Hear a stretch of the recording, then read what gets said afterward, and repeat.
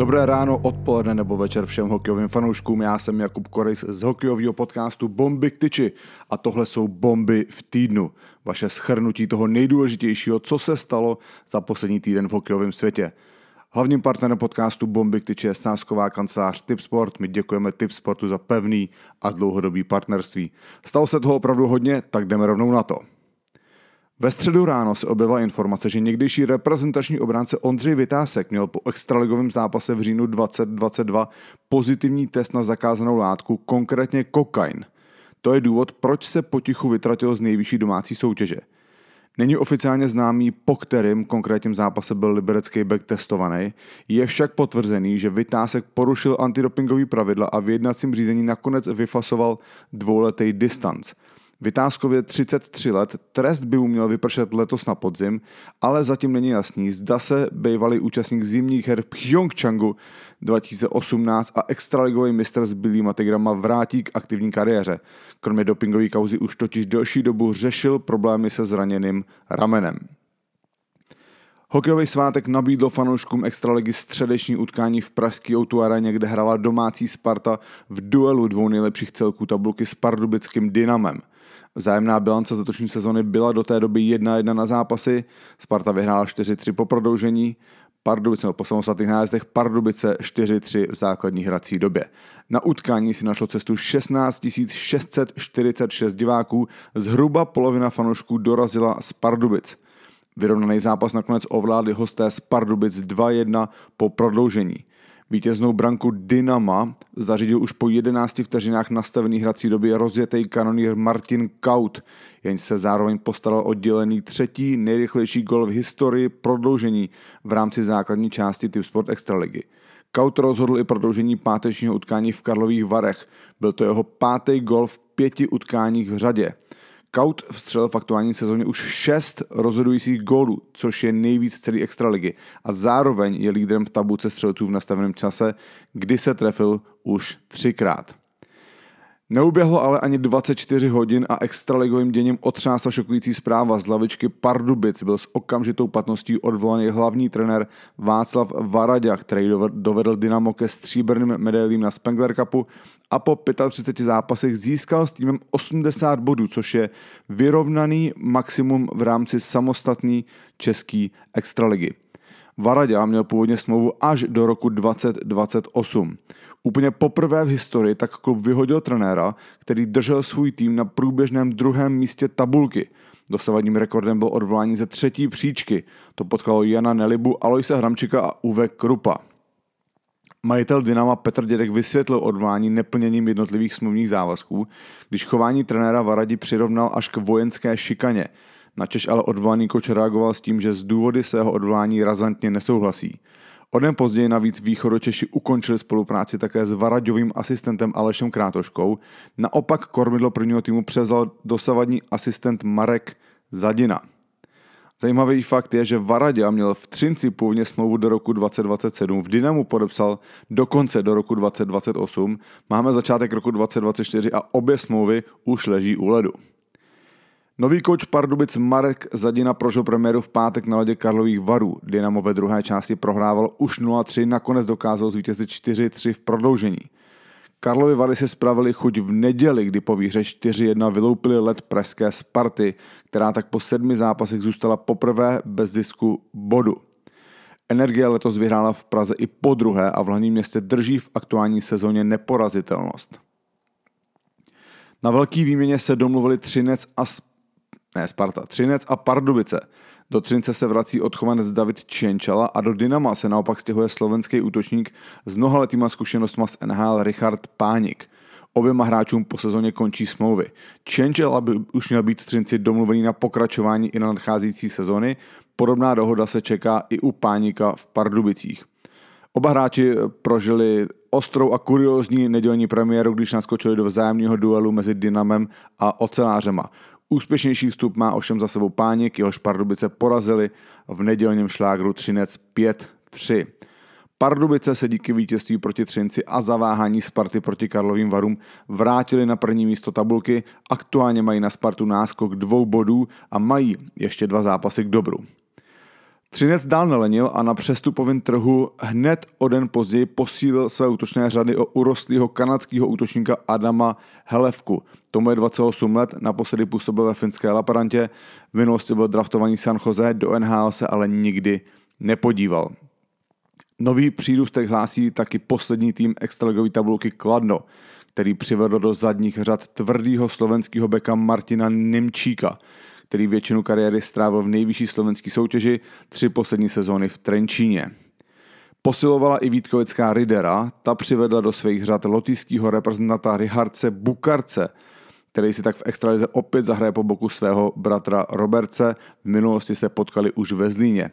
Richard Bukarc přichází ze švýcarského Bílu, kde ale odehráli jen 11 zápasů, ve kterých si připsal 1 gól a 1 asistenci.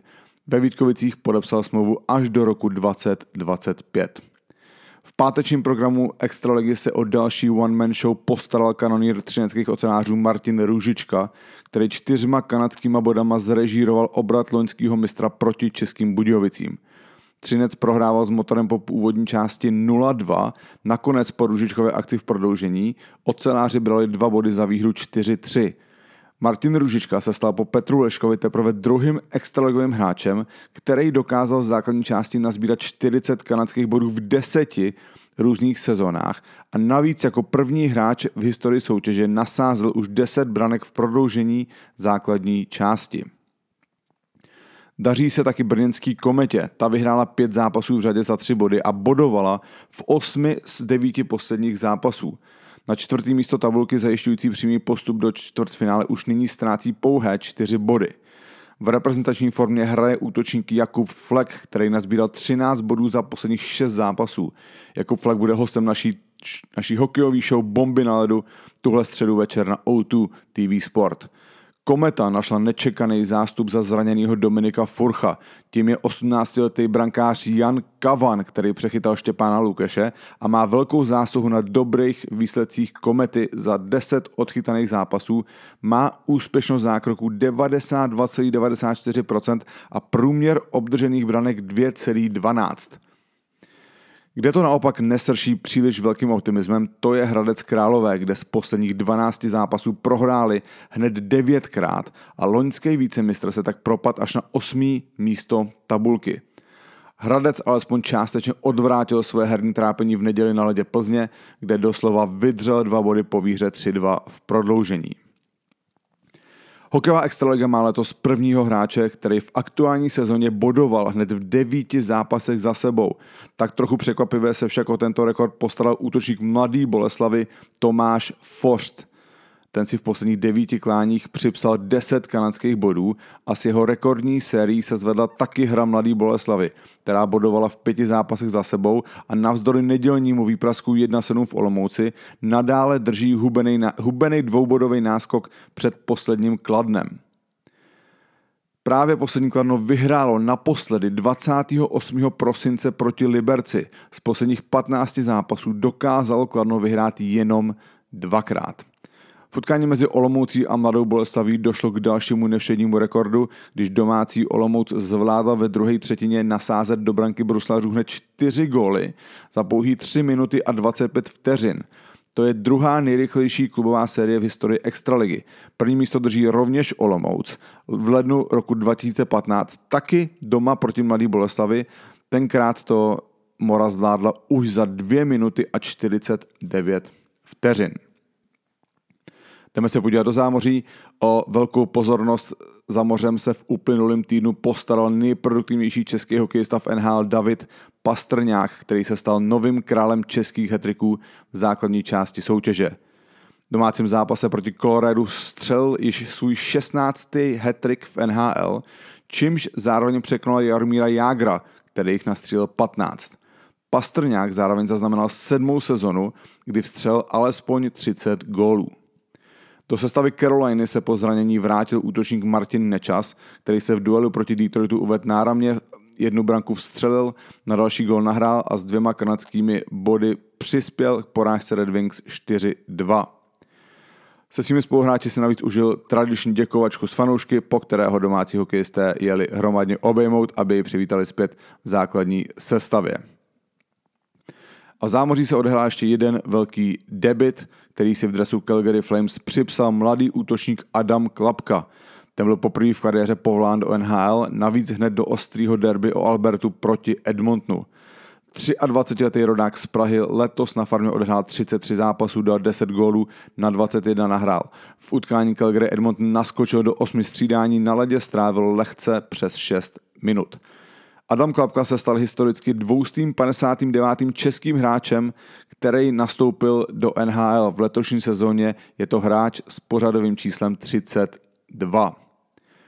Obránce David Jiříček byl z prvního týmu Columbusu odeslaný na farmu do Clevelandu, tam odehrál 2 utkání, ve druhém si připsal 3 asistence a byl okamžitě povolán zpět do prvního týmu Columbusu. Jakub Vrána, který čeká nebo bojuje o svoji šanci na farmě St. Louis, právě tam v Hershey bodoval v 9 zápasech z 11.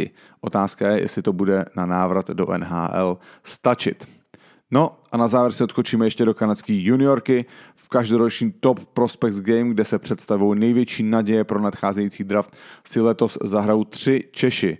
Brankář Lukáš Matěcha z Tri-City Americans, odchovanec Pardubic, jeho spoluhráč, útočník Maximilian Curran, odchovanec Slávě, a útočník Adam Jecho z Edmonton Oil Kings, který je původem ze Zlína.